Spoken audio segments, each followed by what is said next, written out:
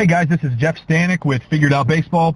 We've got a really good Figured Out Baseball podcast today. We're being joined by Anthony Williams, who is the head coach at Frostburg State, a Division II school in Frostburg, Maryland.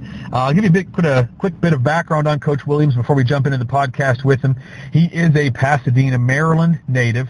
In college, he went to Slippery Rock University, a Division II school in Slippery Rock, Pennsylvania, where he played baseball there. Began his coaching career as a graduate assistant at Frostburg State. At the time that he was there, the springs of 2009 and 10, they were a Division III school and have since transitioned to Division II. Even though he was a graduate assistant, he also served as the recruiting coordinator, hitting coach, and infield coach at Frostburg. In his 2 seasons there in 2009 and 10, the team went 57-29 combined. They won the conference regular season championship in 2010. In 2011, he spent 1 year as an assistant coach at UMBC, a Division I school in Maryland. In 2012 through 2016, he took his first head coaching job. He was the head coach at Pitt Greensburg, a Division III school in Greensburg, Pennsylvania, not far from Pittsburgh. In 2012, his 2012 team had a winning record for the first time in program history. Pretty impressive in his first year as the head coach. In 2014, they set a new program record for wins. They advanced to the conference championship. And then 2015, they set a school record again for wins. He left Pitt Greensburg as the winningest coach in program history. From 2011 through 15, while he was at Pitt Greensburg, he was also a part of the Pittsburgh Pirates Video Advanced Scouting Department, where he helped prepare scouting reports and gather video for the Pittsburgh Pirates. From 2017 through 2019, he was the head coach at Clarion University, a Division II school in Clarion, Pennsylvania. 2019 team had this program's second highest win total in program history. They also had the best conference finish in 14 years in 2019. And then 2020 was his first season as the head coach at Frostburg. Obviously, the 2020 season was cut short. 2020 was also the first year that Frostburg transitioned to Division II. So it was a bit of a challenge there, I'm sure, and that's something we can certainly get into in the podcast. But Coach Williams, I appreciate you being on the podcast with us today. Yeah, thanks for having me, Jeff. Tough to fit all that on one sheet of paper for a resume, I imagine, right? It is, but we like having people here. I like talking to people really of any, guys that just got in to coaching, guys that have been coaching for 25 years. I enjoy coaching or talking to everybody. I think there are a lot of different perspectives. In your perspective, I'm certainly interested in hearing for different reasons.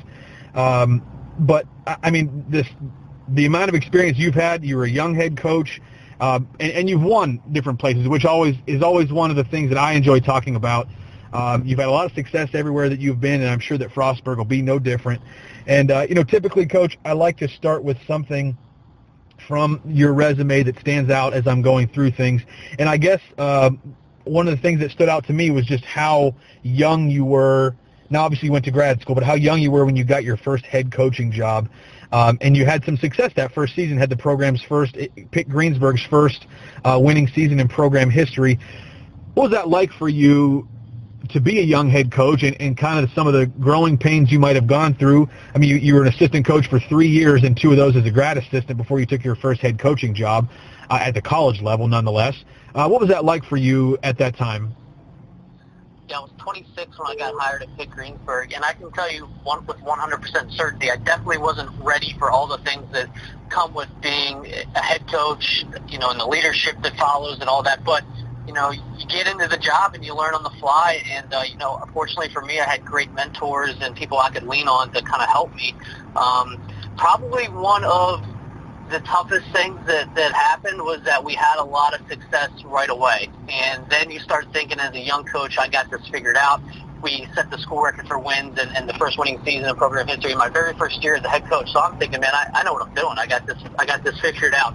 And then you get served some humble pie, and then you got to kind of start to really get down to what makes a great coach, what makes a great leader. And fortunately, like I said, I had great people to lean on and people I could talk to, like Guy Robertson at Frostburg, like Clint Hurdle, and the time I spent with him, the 5 years I spent in Pittsburgh, probably are some of the most influential years of my life. But, it was great because I was able to do a lot of different things at Pitt Greensburg on my own. I didn't really have much of a staff, at least when I first got there. And, you kind of had to do everything. I was doing sports information. I was doing intramurals. I was dragging the field. I was doing the weightlifting. When you're at a small school like that and you're, it was a part-time position at the time when I first got there. It became full-time later. You got to learn to kind of do everything yourself. So for a young guy, it's certainly something that helps you grow as a coach and as a person. Wearing all those hats, I'm sure, also gives you more appreciation as you're able to hire some people to take over some of those responsibilities, or you move on to a different school that might have some more resources. It certainly gives you better perspective. But it also probably gives you perspective when, if you have an assistant coach who feels like he's too busy or doesn't, get things done that you would expect. I would imagine that it probably creates for you a certain expectation for work ethic because of things that you've done. Do you find that being true with your assistants at any point? Yeah, absolutely. I think one of the biggest challenges for me now, really my last year at Clarion and then now at Frostburg, where I have staff around me every day, is making sure that I'm organized with the duties and responsibilities that I'm asking them to do, and making sure that I'm being clear with that and that it's all spelled out for them, and then I can kind of create lanes for each guy, because that's not something I had to do early in my career. It was like everything was in my lane, so now it's more of the delegation and managing the people that work with you every day, and so that's definitely been something that I've had to adjust to over the last couple of seasons. How do you overcome the challenge of delegating, as someone that used to do it all? I'm sure in one respect you want to get some responsibility off your plate, but in another respect, like you probably have a certain way you like things to be done. When you're hiring assistants and giving them responsibility, how easy or difficult is it for you to let them just do their thing and not be over their shoulder all the time, or do you like to sort of set your expectation early and kind of have some influence on different positions? Just kind of curious how you handle your assistant coaching positions and the responsibilities that you give them. Yeah, it's a good question. I think number one, you have to hire the right people, the people that you trust to do the job, and you have to let them do their job. And then the second thing is, you have to have clarity. You have to have a lot of clarity in what your expectations are, and I think, putting it on paper is probably the best way to do it. So what I did the last couple of years, and I really kind of, dove through it a little bit more this year because I had a bigger staff, was creating lanes for each guy on my staff. What does it look like on the field? What does it look like in the office? What does it look like in recruiting? What does it look like with, our travel? And just each of those kind of subtopics and what each of those guys' responsibilities are, with those topics. So they kind of know where they're supposed to be and what they're supposed to do, but also what each other guy is responsible for doing too. So it takes a little bit of time on the front end to kind of maybe map that out or put that together. And it's, a lot of back and forth, rough drafts and redoing things and tweaking it based on who you have. But this way, if you have the framework, then as well as I do, assistant coaches are coming and going all the time, and especially when you have grad assistants and things like we do, with their 2-year positions, you kind of really need to have done your work on the front end, so that when new guys come into your program, you can give them a roadmap, but then also start to tweak on what they do well, what their strengths are, and kind of go from there. So, well, that was kind of my next question. Do you have positions where you say, okay, to get this position, or if you're going to come into this position, your responsibilities are X, Y, and Z, or do you change what their responsibilities might be a little bit year to year, depending who your staff is, depending what their strengths and weaknesses are? Like, do you force guys to come in and say, okay, the second assistant position, you're going to coach outfielders and catchers and whatever else? How do you dictate who does what? I want to get the best guys possible. If that means I need to change what I do, then I think that I'm probably the most universal, because having done a lot of different things. So if I have two really great hitting guys, and that means I need to take more of a role with the pitchers, and that's what I'll do, because I want to get the best guys possible, and instead of trying to find that perfect fit for what I have on paper, if that makes sense. How do you know which guys are the best guys? When you're interviewing, do you hire people that you've known in the past? Do you like to hire people who maybe they have a reference that you're familiar with that you can trust, or are you willing to hire someone that you have no connection with whatsoever. If they interview well and they're, and their references speak highly of them. So just kind of curious about your process when you're hiring. Yeah, I think all those things factor into it. The references, where they've been, what they've done. Oh, on top of all of those, traditional things, one of the things I like to look for is, have they put stuff on paper? Have they created plans? Have they created a system or a program? I think that's one of my biggest pieces of advice for young coaches is put pen to paper and put your thoughts down in an organized format. When you start doing that, you're going to realize, what type of coach you are and the things where you need to add. But I'm a big believer in that. So I look for guys that, what can you show me? What can you bring to the table? And have you got a system in place? Have you used something in the past that's worked? So I like seeing plans and organization and that sort of thing on top of all the other things you mentioned with the references and things like that. I hired two guys last year at Clarion, and Jason Rosendahl, who was a pitching coach he was down at Mississippi Delta Community College. Never met him in my life. Hired him over the phone, and I hired Doc Nyman, who I had met, only a few weeks prior, but I knew his brother Nolan from years past when he was at the University of Maryland. And I hired both of those guys with really not knowing them very well at all. But they had something. They had a plan. They had experience, at different colleges, and they were baseball guys, and so it worked out really, really well for everybody. This is an interesting subject to me, and it's interesting in case I think if there's a high school coach out there who would like to get to the college level, or there's someone listening to this who wants to break in, to college, maybe they just finished playing or whatever it may be. When you say put, pen to paper, put some, write some plans out that you've got, or what would you like to see? I guess what's impressive to you with a young guy that would be applying for a job? Like what sort of documentation or whatever would be impressive to you to see from a guy like that? Well, let's just use pitching as an example. So I would like to see a plan of what does your pitching program entail? What are the 5 days in between my starts? So what am I doing? What does my conditioning look like? What does my arm care look like? What does my lifting look like? My throwing protocols? Like putting all that in an organized format, that's great. Just because you had success pitching at the college level 5 years ago or whatever, doesn't necessarily mean that that's going to just translate to these guys. And I think one of the things I take away, it's a quote. I don't know where I heard this quote. I saw it recently from a session that my buddy Dylan Mazur did, who's with the Angels, and a quote that he had in his presentation. I can't remember where it's from, but it said something to the effect of, if you hear it, you forget it. If you see it, you remember it, and if you do it, you understand it.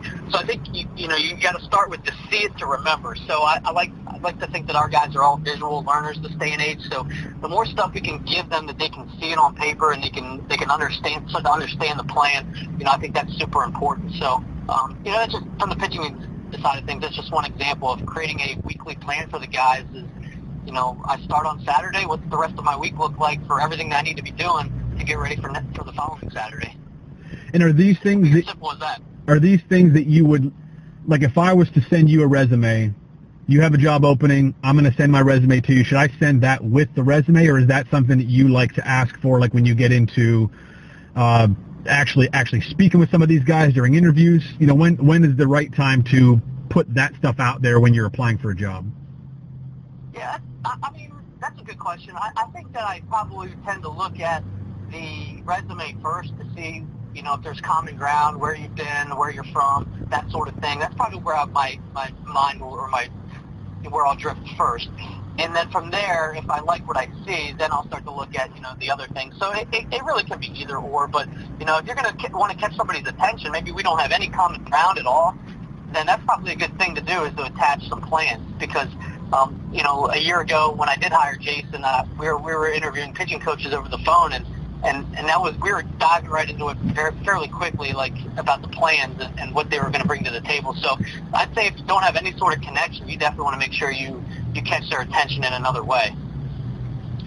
And I'll also go on record saying, Jeff, there's a lot of great high school coaches that are better than college coaches. I know that for a fact.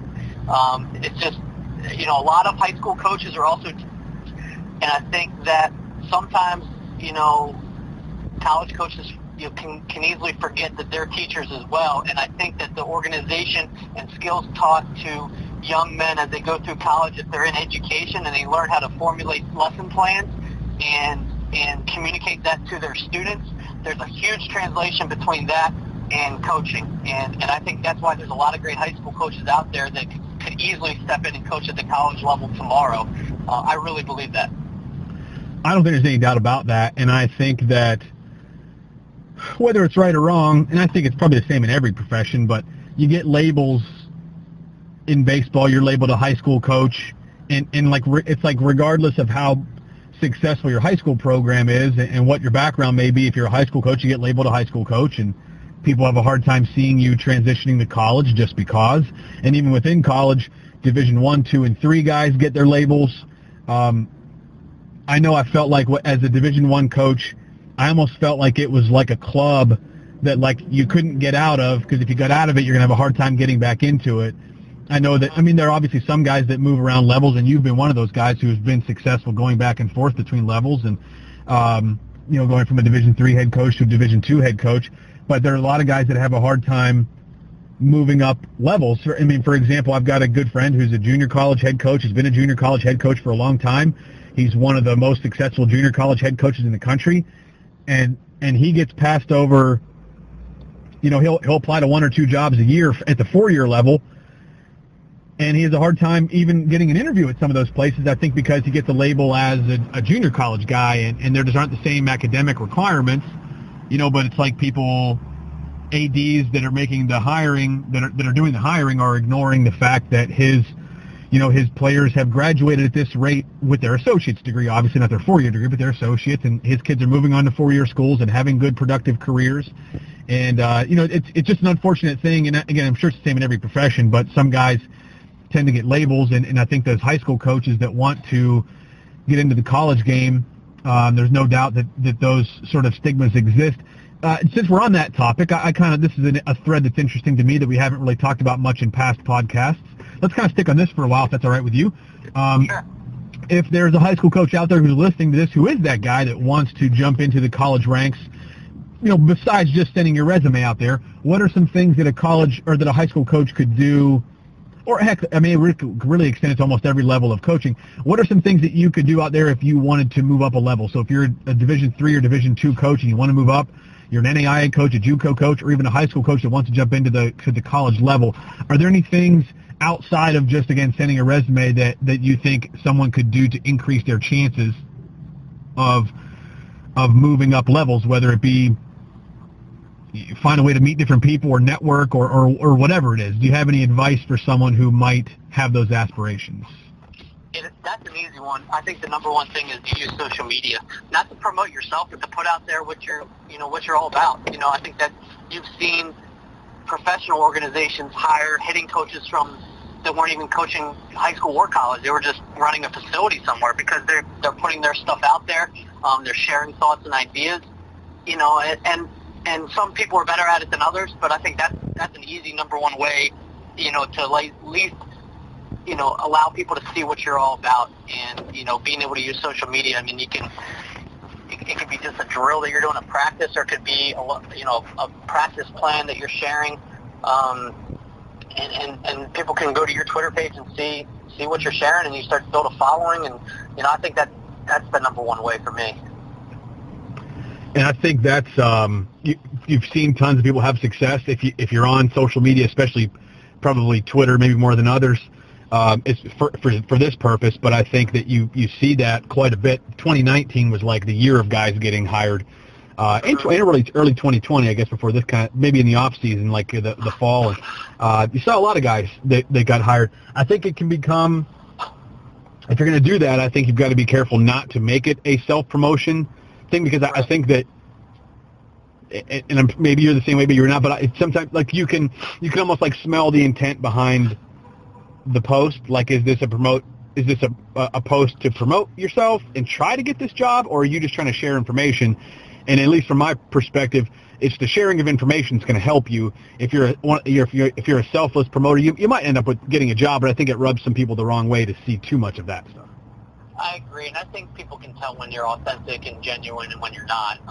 But if you're genuinely asking questions and you can use social media just to ask questions to, I get questions from high school coaches all the time about, hey, what do you guys think about this? Or I'll get a text message about, hey, what do you guys use, in your infield, that sort of thing. So definitely you touched on it a minute ago with like the networking piece of it. It's not always about just going to the convention and just trying to talk to people that way. I mean, college coaches were constantly in touch with high school coaches and travel ball coaches, this right now more than ever probably because of not being able to go out and see games. So, my advice would be just to kind of ask questions and just try to use your platforms, things you already have like social media to try to put yourself out there as much as you can. Do you think it also helps to try to connect with people at conventions or to try to like work a camp? Like if I'm a high school coach and I'm interested in coaching in college, does it, where I live personally, Penn State's about 45 minutes from me. There's a couple Penn State branch campuses that aren't far. They're at the Division III level. There are a handful of really good Division IIs around me. Clarion's not that far. Like if I were a high school coach right now and I wanted to break into colleges that away, because that used to be something that people would do. This is kind of before social media was really a thing. But does that still work? Is that still a good way for you as a head coach to get to know somebody a little bit? Yeah, in my opinion, at least, the camps are still, one of the best ways to, network and show other coaches what you're capable of and what you're all about because you're coaching with those other coaches right then and there. I mean, at a convention, yes, you're meeting people and having conversations, but you're not instructing. So, just case in point with me, I got a job at UMBC based on just doing their camps in the summertime.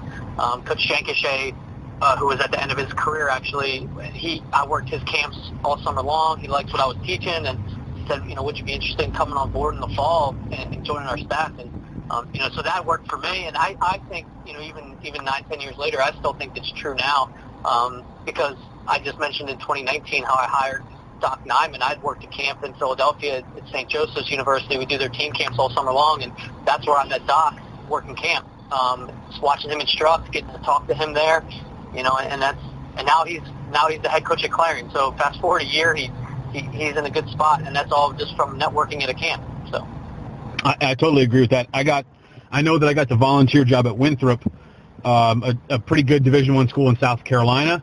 I know I got that job because I worked camps down there, and I met their pitching coach, and I saw probably a year after I worked camp there, I saw their pitching coach out in the road, and that's how I got to know him in the first place was through camp. And he said, "Hey, what are you doing?" And I said, "Yeah, I'm still coaching at this junior college and kind of looking for opportunities." And he said, "Our volunteer job's open if you're interested." And I know that I would not have gotten that opportunity had I not worked their camp. But obviously, that was a while ago. But even for me personally, I'm not in the college game anymore. But even when I was a Division I assistant, like I'm out recruiting and kind of like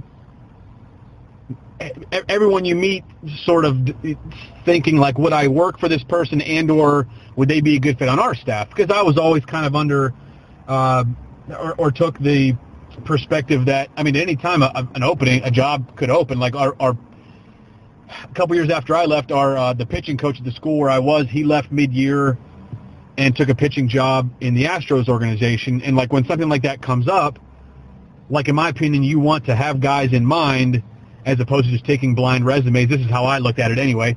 The blind resume can work as well, but I think it always helps to say like, hey, I know that this guy, and this guy, they're people that I've seen them scout, I've seen them coach at camp. I think they'd be a good fit for us. And, to me, that was always a way to just to get to know somebody a little bit. You you work enough camps, you really get to spend some time with people, and you get to see them coach, you get to know them a little bit. Anyway, that was my perspective. Yeah, the coaching circles are really tight, too. Baseball's a small fraternity, small network of coaches, so you're right. You kind of mentioned at the beginning, just to kind of switch gears a little bit, you mentioned at the beginning,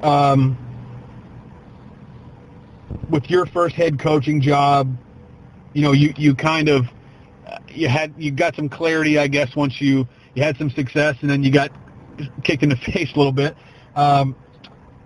then and you said that kind of helps you to see what makes a great coach and what makes a great leader. So just to kind of transition from hiring someone to just your perspective, your definition of things, to you, for you to become the best coach you can be, to be a great coach, what does that really entail to you? What does a great college baseball coach look like? What are some characteristics of a great coach in your opinion? That's a great question. That's a loaded question. But, I think, first of all, it's about connecting with the student athletes and their families in the recruiting process and being able to, and everybody, I know this gets overused, but building the relationships. It becomes so much less about what you know, how great of a hitting instructor you are, or et cetera, and more about managing people. And I think that's where, like the 26-year-old, coaching myself when I first got to Pitt Greensburg, it was, I felt like I had a pretty good idea what I was doing, from playing career to being able to instruct and that sort of thing, and to fast forwarding years later and really learning about what leadership is. And that really changed for me with getting to work with Clint Hurdle in Pittsburgh and seeing how he connected with people, how he managed people, how he built relationships with people. And that really started to turn the wheels under what this whole thing's all about, what leadership really is. And if you're the face of any organization, whether it's a business or a coach at a university, you really aren't responsible for individuals and for people and their betterment and their development. So really that's where things focused on, less about how many wins do I have, where do we stack up this year in our stats and all that kind of stuff, and wins and losses. And then it became a lot more about the other things I mentioned, and those, and realizing that those are way more important than the wins and losses. And some of that comes with, I think, maturity too. No doubt about that. That I think the relationship stuff for a lot of coaches tends to come a little bit later, because at the beginning you're so. You want to make a name for yourself. You want to have success and prove to people that you can do the job. But when you're 26 years old, that's all you got. You got what's right in front of you, and you want to be able to show people, hey, man, I can do this thing, I can do this job, and I think that's not uncommon. But then, like I said, when you get older and you want to be able to look back and define success more than just numbers in the win column and loss column, I promise you, man, I get a lot of enjoyment out of going back to my players' weddings and just seeing them interact and realizing that they came to the school that I recruited them to come to as complete strangers, and now they're in each other's weddings and they're celebrating together, and they met their wife there, and you get a lot of satisfaction out of that. And there's just why you want to stay in coaching is just the relationships that you get to build and see them play out over the years. So it's very rewarding. Is the relationship part that you develop with players, does that at some point, I mean, you're still a young coach. It's not like you're an old coach on the verge of getting out. I mean, you're still a very young coach in the grand scheme. But does that at some point become maybe the most important thing? I mean, obviously success in the field is still important, but do the relationships and what you're building with players trump that at some point for you? It probably does. I don't know how to rank it, but I know, I will say this, and I've said it, what I think about relationships and how important they are. But when everybody's interviewing for jobs, we're all as coaches, we're interviewing for jobs. I don't know how many coaches, they ask the question in the interview process, can I build relationships here? I think that's just a byproduct of you doing your job effectively. And because at the end of the day, when we were taking these jobs, we want to go somewhere where we feel like we can win, because we're all competitors. And I think sometimes that can get lost when we're talking about this too, is because, I come to Frostburg because I want to win championships, and I think we can do that. And we've had a lot of success and history with this program over the years, and I'm looking forward to adding to that. But if I do my job effectively, then I'm going to build those positive relationships along the way. So I don't think it's an either-or thing. But I don't want to lose sight of the fact that coaches and players, we're all competitors at heart, and I do want to win, and that's certainly one of the biggest reasons why I'm here today. I think that you can see at almost every level the coaches that have the longest history of winning and that win on a consistent basis probably tend to have pretty good relationships with their players. I think it's hard to have a lot of sustained success without that, because I think that your players, especially maybe even more now than maybe when you and I played, I think the players want to know that there's more to it than just you just want. They're supposed to be a part of the of a wins and loss, when the win-loss calls. I think they want to know that it's more than that, and that you're there for more than that, and there's a bigger picture to it. Like you want more than that from them. Like you actually care about them, and I think players want to know that. I think players want to see that your level of commitment goes deeper than just what they can do for you on the field. 100%. And I think, just like I said, it's a byproduct of the culture you create and a byproduct of how well and effective you are doing your job. And I think, keeping tabs on your guys on and off the field, checking in with them, especially right now during this COVID situation. I mean, those are all just little examples of coaching the player first. Coaching the person first and the player second. And, so, and again, I think guys can see when you're authentic and genuine with that and when you're not. So. Now, what is a good leader for a team? I mean, we talked a little bit just about what makes a good coach. But as far as being a leader, as far as just being more than a head coach, providing leadership to your players day to day, week to week, season to season, what does that mean to you? What do you think your responsibilities are as the leader of a program? Yeah, another good question, and I think something that I take from my lessons that I learned with Clint Hurdle is just, leadership can come in all shapes, sizes, and colors, and it's different for everybody. But I think having a steady hand, especially when things get rocky, I think is probably the most important thing, because when there's adversity is going to hit, and when it does, the guys are going to look around to see what to do, and they're going to be looking at you. So setting a good example on and off the field, modeling, the behavior that you want to see in your guys, and giving them a good example to look up to.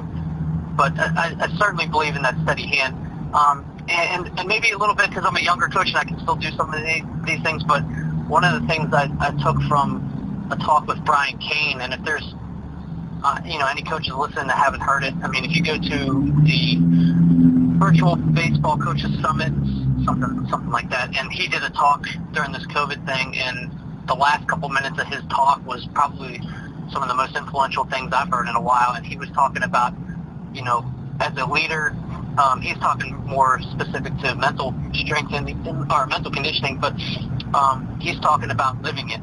And, that's something that I strive to do a little bit more now, is trying to live it with these guys, getting out there, taking ground balls with them, getting in the cage with them, trying to live, off the field the behavior that I'm expecting them to live as well. And I think that's, as much as you can, obviously I'm not going to be able to do that my entire life, but, if I can live it as much as I can with those guys, then I'm going to try to. There are a lot of coaches out there who are the do as I say, not as I do type, and they want something out of their players that they don't give back. And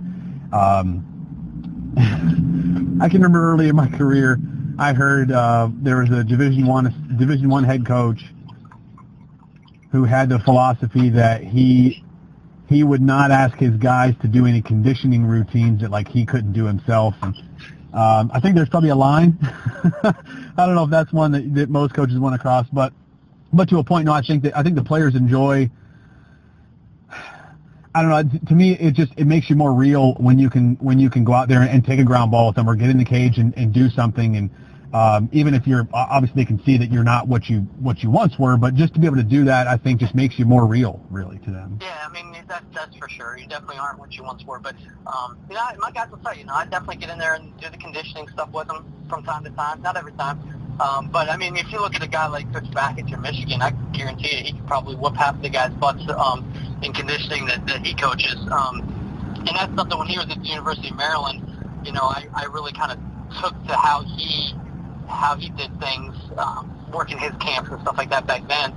He got in there with them. He was diving in, and I think that probably comes from his time working under Jack Leggett, who is very similar in that regard, too. So, yeah, as much as I can, I try to get in there with the guys and even the tough stuff like the conditioning, just to kind of re-emphasize the point of us being kind of all in this together and kind of all of us as teammates, not just the coaches and players being separate.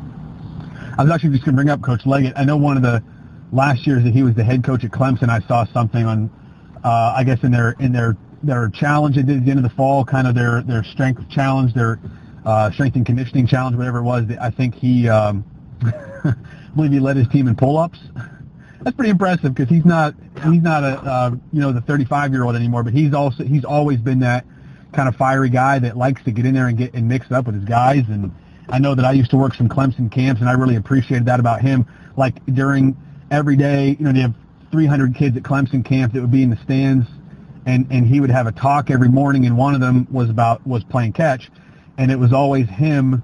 He was the one that he would demo long toss. Basically, he would demo like, okay, this is what you do when you're close. This is how you back up, and he's the one that's making these throws. And eventually, it was him and his volunteer, and they'd back up to whatever 150, 200 feet or whatever it was, and Coach Leggett's making the throws, and he's hitting the guy in the chest every time. And I know it was almost like a running joke with the coaches who would work these things regularly that there was a lot of pressure on the volunteer to not bounce one because Coach Leggett was not going to bounce one. Coach Leggett was going to put it in his chest every time. And it was great. It was just great to watch. And, I know that, that kind of stuff stuck with me as well. And that's another thing about working camps as a young coach is obviously you learn a lot, but and you hope to meet other people and network, but you're gonna learn some things from people who know a lot more than you that you can carry on with you at whatever level you're coaching, and certainly make yourself a better coach while you're doing it. Yeah, there's no question about it. We all kind of steal from each other in a good way, and as long as we're giving credit, I guess. But I'd like just to touch back on Coach Leggett and stuff like that. But that brings energy to your practice, to your team. Our guys, I can tell you from this fall, when we did like a one-on-one challenge, and I went at the very end against our pitching coach. He ended up beating me, but it was sled pushes, sled pulls, med ball throws, and it was tough, man. I had a hard time moving after that, but I know that it brought a lot of energy to finish off our practice and for our session that day, and so I enjoyed doing that as much as I can. So it's funny. One of the junior colleges I coached, we set up, we did a week-long challenge like a lot of schools do at the end of the fall, and we had this like a gauntlet type of thing for the last day. So coaches are down there, like we're setting the whole thing up, and like you're carrying weights and throwing med balls, and you're doing a lot of stuff, and it's like 2.5 minutes long, where for 2.5 minutes you're killing yourself, and we're going to do it for time. And so like the coaches set it up, and we're all like in our like golf shorts and whatever, and other coaches look at me and they're like, well, let's see what kind of time we can get out of this. And I'm like, I'm not doing it. Yeah, come on, go ahead and do it. So I ended up doing it, and I kind of set the time. And I know, obviously, like no stretch whatsoever beforehand, no warm-up. I just kind of went into it. And at the end of it, I laid in the ground for like 5 minutes and telling the other coaches, like, I think my lungs are bleeding. So I think I can – you want to take some precautions as an older guy. Yeah, we tell our guys the foam roll, we're doing all the stretching, and then we just jump in there and suffer the consequences afterwards. Yeah, I can't wash for a week after you're done. I'd love to talk with you about just the time you spent with the Pirates as an advanced scouting in the advanced scouting department. Working with video, getting scouting reports and video together for the team. First of all, if you don't, we were talking earlier about how to get a job. How'd you wind up getting that job? So I'll give you the short version of the story. I spent 2 years as a grad assistant at Frostburg. I got to meet Jim Briggleman, who is one of probably our most prominent alumni. Jim played at Frostburg State back in the 1970s, and Jim at the time was, I believe, he had just gotten a job with the Nationals as the manager. And Jim comes back to homecoming every single year from back when I was a grad assistant, and even this year, I see him every year at homecoming. And when I was a 23-year-old grad assistant, I wanted to get into professional baseball. I really didn't know in what facet or what avenue I wanted to go. I didn't even know what all the options were, to be honest. And then I spoke to him a little bit, and he said, well, why don't you come to the winter meetings, and I'll introduce you to some people and, see where it goes. And so I did that, went out to the winter meetings, and, next thing I know, I had an interview with the Nationals, and that was the following year after I left Frostburg, and I was at UMBC at the time. And so I had an opportunity to go join the Nationals after the UMBC season ended, And it wasn't a paid position. It was just like, hey, you're going to come in, you're going to get some experience, we're going to show you the ropes and that sort of thing. And I was living in Baltimore, so it wasn't very far. And then right before, or sometime in late March, right before our season ended at UMBC, I got a call from, the guy named Eric Dalton, who I believe now is with the Philadelphia Phillies, but he calls me and says, hey, I know we have this position for you with the Nationals this summer, but we just got a call from the Pirates. They're looking for a guy for this season that's paid, and it would start opening day, in April. And so, I jumped on it. I talked to Coach Jenkins at UMBC, ended up leaving UMBC before the season ended to go to Pittsburgh, and it started right away. I had a week to pack and move, and I just packed up my entire life from Baltimore, went to Pittsburgh, and I was only planning on being there just for the season and seeing what happens. And then next thing you know, I spent 8.5 years in Pittsburgh between Greensburg and Clarion, and then now I ended up back here at Frostburg. But it was because of the relationship I built with Jim Riggleman at the time back in 2010, and he helped kind of get me in the door. So can't tell you how many times I heard, hey, you just got to be in the right place at the right time. And as a young guy, that gets frustrating to hear, but then it happens for you, and then you're like, oh, okay, I guess that's what they meant. So. And the more places that you are, the better your odds are of being in the right place at the right time. So I guess so. I don't necessarily, think that there's one right way to go about it, and I've certainly taken more chances than some people, but it works out differently for everybody, I guess. Now your time. I got there. Now, once you got the job, you obviously got a chance. You've mentioned several times you built a relationship with Clint Hurdle. I mean, that's a major league manager you're spending time with. What kind of time did you get to spend with Coach Hurdle? And you've kind of mentioned some things already, but what kind of, did he actually take some time to talk with you and to sort of, to kind of guide you and give you some advice? Because when he was first hired in Pittsburgh, things didn't end real well for him there, but when he was hired there, he was known to be a great communicator, a really good players coach, a guy that you wanted to play for, a guy that had the players' backs. Relationships with players were probably his number one thing, and you saw that when the Pirates had their really good run there, like in the mid-teens, 2013 to 15, whatever it was. Kind of coinciding with your time at Pitt Greensburg as well as with the Pirates. But how much time did you get to spend with Coach Hurdle? And just kind of curious as to how your interactions went with him and just how much you get to talk with him and learn from him. And that's just kind of you wouldn't always expect someone who was in the video scouting department to get a chance to be one-on-one with the manager. Yeah, so I started in 2011, which was Clint Hurdle's first season with the Pirates as well. And I would say, I'll paint a picture real quick of what the clubhouse looked like. So you walk in the clubhouse doors, and it's like a circle that goes all the way around back to the doors. And around that circle, in the middle, is all the players' lockers and the couches and all the TVs and all that stuff. But around the outside of the circle, you have manager's office, other coach's office, meeting rooms, weight room, training room, kitchen. Then you have the video room. It's part of the clubhouse. So, if Clint Hurdle, who frequents walking around the clubhouse, he made his rounds talking to everybody. He obviously would find his way into the video room quite often. And, that first year, I'd say, got to know him because we were responsible for my department in video advanced scouting. We were putting together the video that we would watch for our pre-series meetings, and we would put together the scouting report binders that all the coaches would get and that they would share with the players before each series. And they would, if you ever watch a game, you see all the things on the walls, like, statistics, and Clint Hurdle loved to highlight stuff, so everything would be highlighted. But that was the stuff that kind of we did behind the scenes. So, you had really close interactions with the players and coaches just because they were always coming in to watch film. We were always working with the coaches on what they want for each series in terms of, statistics, numbers. When you started getting into, the advanced stuff, you're looking at different sabermetrics and different, we had like heat maps for pretty much everything. And, we're supplying all this stuff to them based on what they want. So we had a pretty good relationship. And then when I got the job at Pitt Greensburg, I had let, Clint know that I took a head coaching job. It's my first one. I'm 26. I really don't know what I'm doing. And I remember he gave me a kind of like a list of some things, and I still have it printed out in my office at Frostburg now. and it's just kind of like a leadership guide, and it was like 6 or 7 different bullet points on leadership, and he shared that with me, and I printed it out, laminated it, and I've kept it ever since. And that was just kind of the type of guy that he was. He really did a great job of making everybody feel included.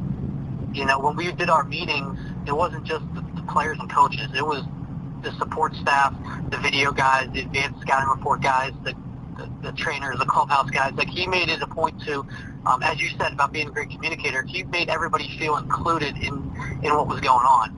And that's something that I try to make sure I remember every day when I'm coaching my guys, making sure if we're doing something as a team, that I invite our athletic trainer, that I invite our strength guy, all the support people. Maybe it's an assistant AD, or maybe it's a sports information person that travels with us, making sure that they all feel included the way that he kind of taught me, or the way that I learned from him. You know, but spending 5 years, and as you indicated, in 2013, 14, and 15, you know, we made the playoffs, and those were 3 really incredible seasons. 11 and 12 were good too. We just kind of fell apart at the end of the years. But, you know, it was a lot of fun, and I certainly learned a lot, and those were 5 very influential years of my life for sure. It's got to be great just spending time around someone like that and being able to pick their brain and learn as a young coach, and not, I don't know if everyone would even recognize or have the guts to kind of ask some of the questions that you probably asked Clint Hurdle. How much did your time there, and this may be one of the last things that we get into before we wrap it up, but how much did your time there affect you or help you in the future, even just preparing for weekends, you know, putting together your own scouting reports and just seeing how, okay, this is how the Pirates prepared before a weekend series. You know, how much of that stuff do you still take with you now that you learned at that time with the Pirates? I tried, from the very first time that I coached at Pitt Greensburg, I tried to make it as similar as I possibly could. In terms of video, you know, and it was tough back then. We didn't have as much, you know, on some of your D3 opponents, but I do it all the time. We have our pre-series meetings. You know, we give as much information as we can. You know, I try to help our guys feel like they're as prepared as possible, because I think if they're prepared, they feel prepared, then their level of confidence goes up going into the weekend. So I try to take the video and the scouting part of it that we did, and I try to utilize that as much as I possibly can. You know, that was what I did every day. So that was probably my biggest takeaways, other than the stuff I mentioned before with the leadership and the organization and communication that I learned. Just really not so much asking questions to Clint, but just listening to him and watching him and observing him for really that length of time that I was there. One last question, Coach Williams, before I let you go. You were a young guy when you got your first head coaching job, 26 years old. You've had 3 head coaching jobs now, including where you are now at Frostburg State. If you were talking to a first-year head coach at any level on this podcast, do you have any advice for that person to kind of help the transition to be smooth and help to have some success? And obviously, you kind of define success as more than just wins and losses. But would you have any advice for a first-year head coach, especially a guy that's kind of getting into it at a young age, where he doesn't have a ton of years as an assistant to go into it to kind of draw from? Yeah, I'll start with just like advice for any young coach, maybe not just the head coach, but I said this before about putting pen to paper. Put your ideas and thoughts in an organized format and start to really craft what you believe. Create like an identity for yourself, because I think right now what's difficult for young coaches is the Twitter influence and social media influence. Like, guys can get confused. Guys can get lost on what they actually believe in, because they may believe in one thing, and then you watch a video of a guy teaching something different, and you're like, oh man, I don't know if I believe that anymore. And we do change over time, but you have to start to think about your core covenants and your core beliefs and the things that are important to you, and stand by those. So, and I think sometimes it can be tough to, it can be a little more challenging nowadays with so much information out there. But you do need to think about what's important to you. Put your thoughts, put that pen to paper, write ideas down. And one of the biggest things that has helped me is just reading books. Some people don't like reading books. You can, obviously use the audio book feature, or just listen to podcasts. But you can learn a lot from different people. And, those are a couple of the things that really helped me, especially from when I transition from a young coach at Pitt Greensburg to going in the Clarion to where I am now was reading books, putting more thoughts on paper, and trying to create an identity of what I wanted our culture and my team and everything to be, and then kind of going from there. Very good. Great advice for everybody. I think the reading books part or listening to podcasts, a lot of the really good coaches that we've had on this podcast, you know, when we get in, if we get into that question or something similar, a lot of them have the similar type of advice, just about continuing to learn and even reading books or listening to podcasts that have nothing to do with baseball, but just maybe leadership type stuff or whatever. Great advice for a lot of young coaches, head coach or assistants or otherwise. This is Anthony Williams, everybody. He's the head coach at Frostburg State, Division II school in Frostburg, Maryland. He just had his first year with the program in 2020 that was cut short, but we're very anxious to see what happens with you there in the future, Coach Williams, and I want to thank you very much for being a part of the podcast today. I enjoyed the conversation, Jeff, and I appreciate what you do and, you know, helping out not just young coaches but players in the area, and, you know, so I was excited to do that with you today. Appreciate that very much. If you haven't checked it out, if you don't know much about the website, we'd encourage you to check it out at figuredoutbaseball.com. Hundreds of free videos, as well as a premium area of the website where we've got a little bit of extra stuff there if you're interested in that. But, again, certainly appreciate your time, and I appreciate the kind words, and best of luck to you and the team. Thank you, Jeff. Take care.